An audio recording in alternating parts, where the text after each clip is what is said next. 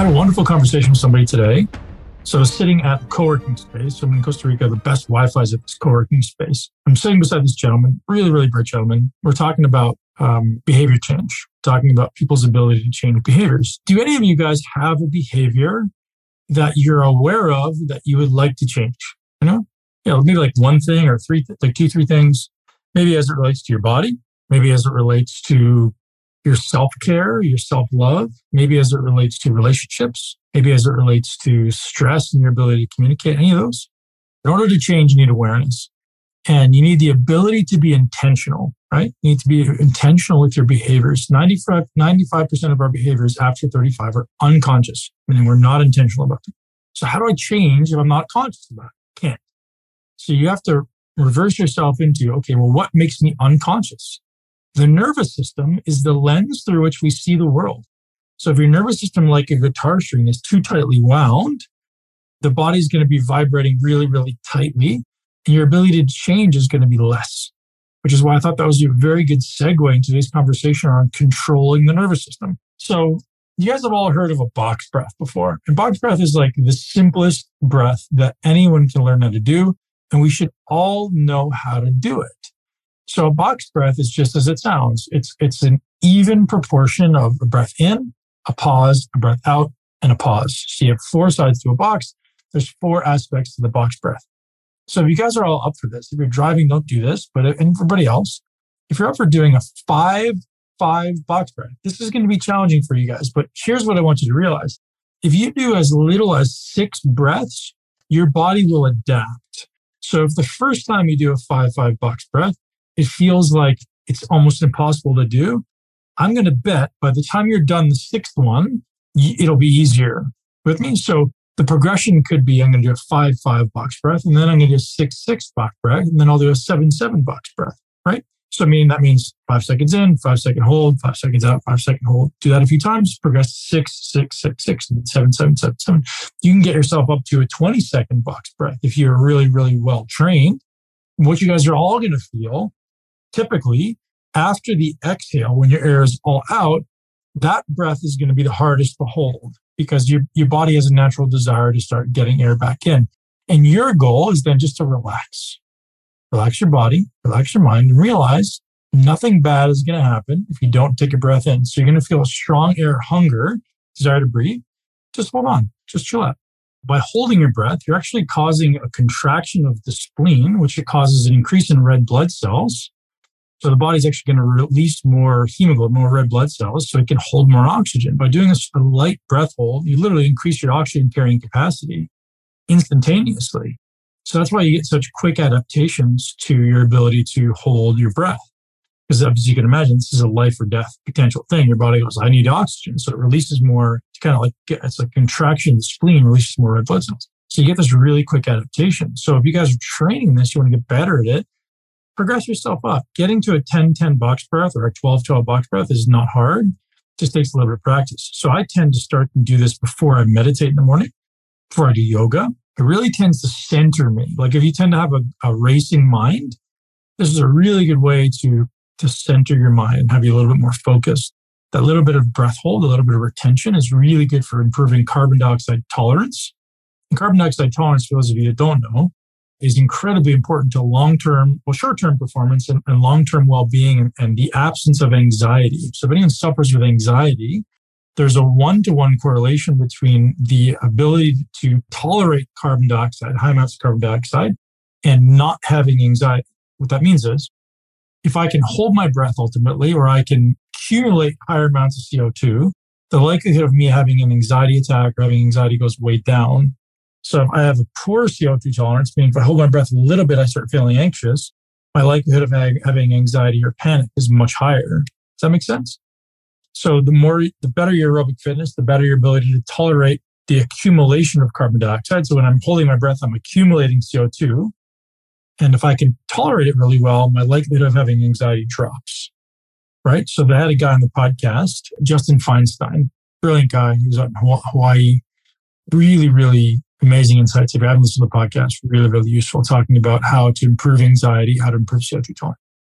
So where does this all tie in to, this lens through which we see the world?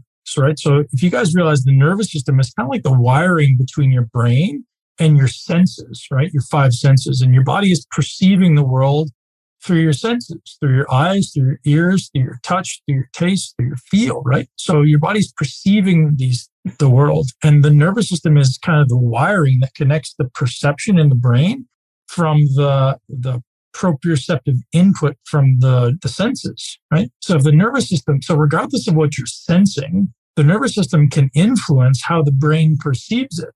If the nervous system is in a state of high alarm or high stress all the time, then the body's going to assume that everything around you is stressful. If the body is calm and the nervous system is calm all the time, then the nervous system, regardless of the perception of the events in the moment, will be less likely to react, right? So this nervous system is literally like the lens through which we see the world, or the filter through which we see the world.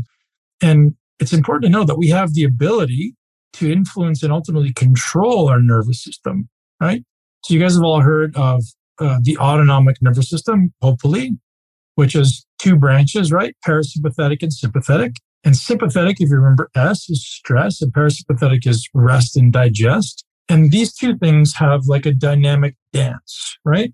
So if I want to be, let's say something, I want to be mobilized. I want to like run. I want to attack. I want to pursue.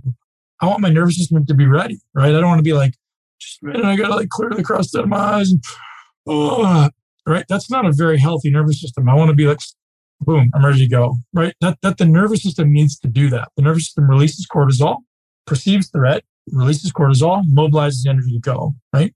That's a healthy nervous system. I want that reaction, but I don't want to stay there. I don't want to live there, right? That's a sympathetic response. The other side of it is recovery. So as soon as I'm done fighting or running or training, I don't want to stay in that state all day. I want to get out of it. I want to be calm.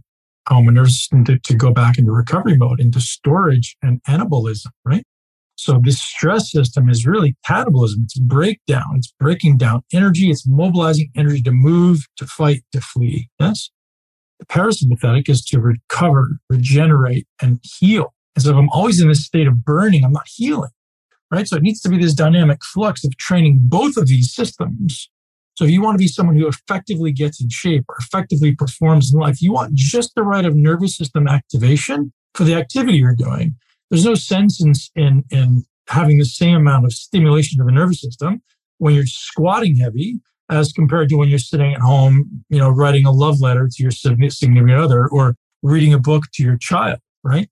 Very different states of arousal, we hope, right?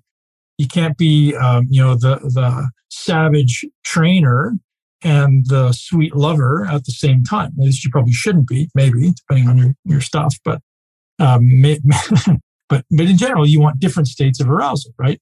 And we want the nervous system to adapt based on what we need in that moment.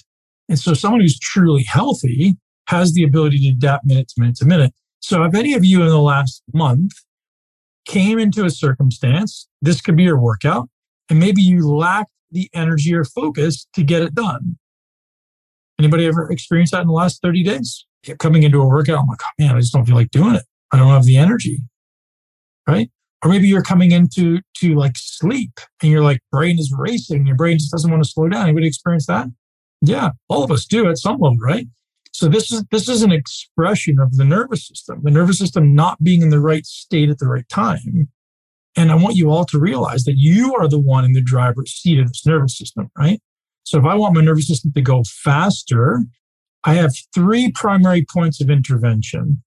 So I have my visual system, I have my breathing, and I have my muscular system. Those are my three primary physical points of intervention. Obviously, I could do things that are like stimulating, like caffeine and stuff, but excluding that, there's 3 points of intervention at the level of the nervous system: the visual system, breathing, and my muscular system. So I'll explain what that means. If my nervous system, my visual system, is in a wide panoramic gaze, meaning I'm looking at you, but I'm actually seeing the entire room. I'm viewing the horizon. I'm seeing the big picture.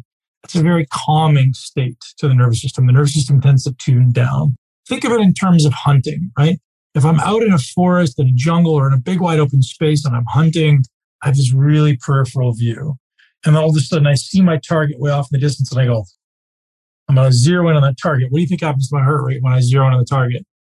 Skyrockets, right? Goes up because my body goes to prepare. Like, there's your target. You got to go get it, right? This is an evolutionary adaptation that says, hey, if I'm chilled out, I be chilled out.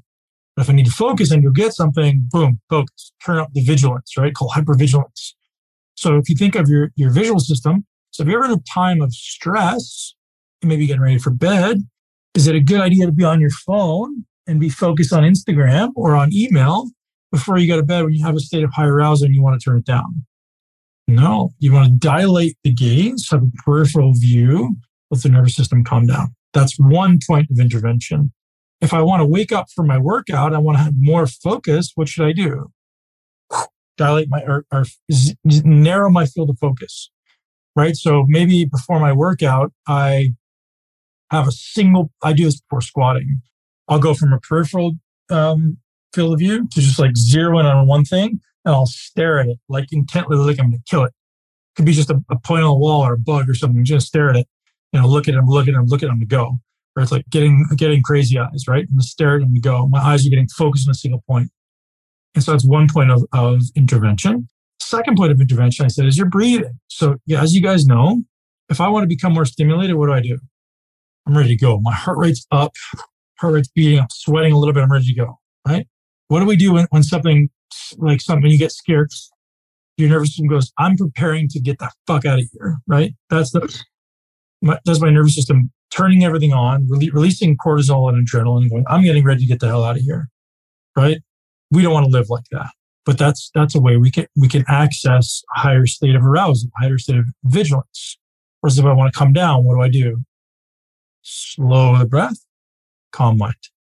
So we have a slow exhalation for calming, or a fast inhalation for excitation. Okay. There's one more breathing modality that I've told you guys about before, but I'll tell you about it again today. It's called the physiological sigh.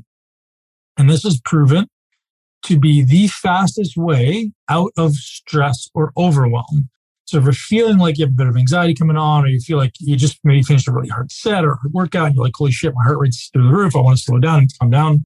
It's a double inhale followed by an exhale. Has everybody heard of this before? Anybody not heard of this? Okay, so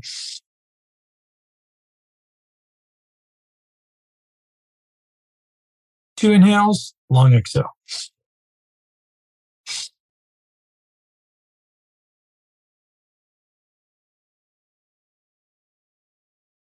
Right?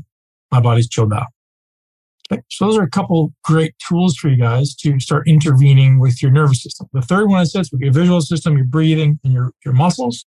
So you think of like the amount of tone in your muscles. My muscles are super tense. What does that say about my level of preparedness to do something? My body's probably like hypertonic. It's probably ready to go, right? It's probably like, I need to move through this. Whereas if I'm very relaxed and very passive, it's much less likely to be prepared. So if I want to increase my level of stimulation, I create a little muscular stimulation, right? If I want to chill out, I'm conscious of letting the muscles go.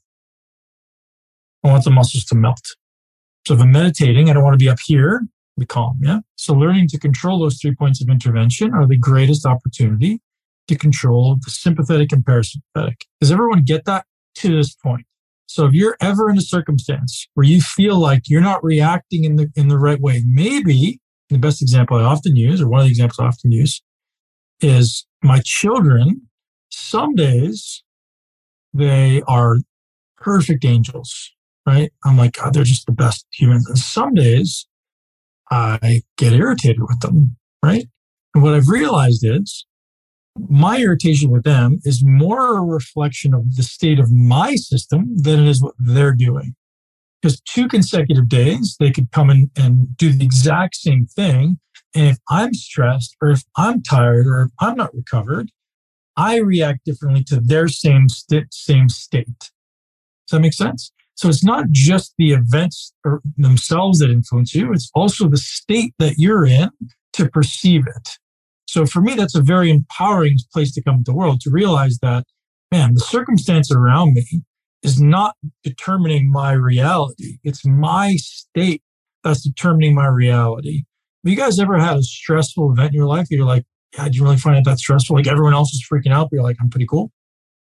Yeah. So sometimes the state you're in matters more than the circumstance, right? So one statement I often say, you guys have heard me repeat it before, is I am stronger than my circumstance. Sometimes we have hard circumstances, but I also have the ability to control it or control my perception of it. One of the best practices that I've ever implemented in my life is like 30 consecutive rapid breaths before you train. And you guys will know you've done it correctly if you start to sweat, right? So your heart rate will go up a little bit, not significantly, but you'll start to just break a little bit of a sweat, like systemically. And it's literally, it can be a fast inhale followed by a slow exhale, or it can just be really, really quick in and out. Or it can be really whatever works for you. The longer the inhale and those fast exhale will probably be more stimulating. This is more of what they call a Kundalini breath to kind of like get the energy flowing. But either way, like I just did 6 and I feel like my body temperature, my blood is flowing a little bit. The nervous system just turns on. So if you guys ever have a hard time, you're like, man, it's early in the morning. I don't want to get training, or it's like, God, I'm tired. It's had a long day of work, and you don't want to do a stimulating pre-workout or a caffeine or something like that. Just doing like 30 breaths. And then, so again, there's a number of things you can do after it. If you follow the Wim Hof protocol, it's 3 times and then hold. And the breath hold is also very beneficial because, as I said earlier, by holding the breath, the body actually releases more red blood cells from the spleen to hyperoxygenate the body, which is good temporarily, and it'll mop those back up later. That's a good practice, right?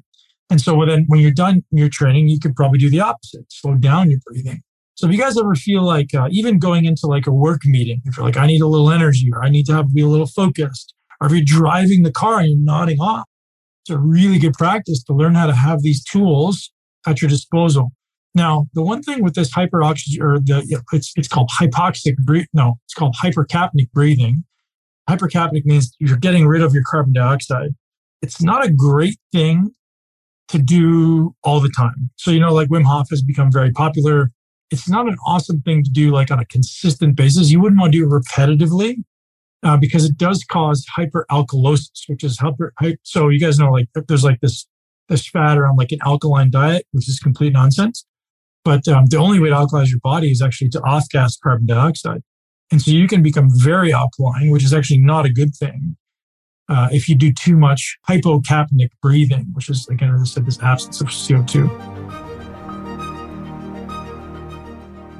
Thanks for listening to the Muscle Intelligence Podcast. For full episode guides with important takeaways and bonus resources, head over to muscleintelligence.com/learn. If you enjoy the show and find value in the content, please subscribe, share this podcast with at least one person you know and love who would benefit from this content. Leave us a review and support our sponsors. You can see the full list of show sponsors, discounts, and get exclusive Muscle Intelligence deals at muscleintelligence.com/resources. To join our private community and get VIP access to my masterclasses, upcoming muscle camps, and other resources that we don't post anywhere else, head to muscleintelligence.com/community. Most of all, thank you very much for your trust, for your time, and most importantly, for supporting health and fitness in this world. Enjoy your day, and I look forward to seeing you here next week. Thank you so much for tuning into Muscle Intelligence. If you enjoyed today's episode, please be sure to share it with at least one person you know. And make sure you're subscribed so you never miss an episode. This podcast is for information purposes only. The statements and views on this podcast are not medical advice. This podcast, including Ben Pekulski and the producers, disclaim responsibility for any possible adverse effects from the use of information contained herein. Opinions of guests are their own, and this podcast does not endorse or accept responsibility for statements made by guests. This podcast does not make any representations or warranties about guest qualifications or credibility. This podcast may contain paid endorsements or advertisements for products or services. Individuals on this podcast may have a direct or indirect financial interest in products or services referred to herein. If you think you have a medical problem, consult a licensed physician.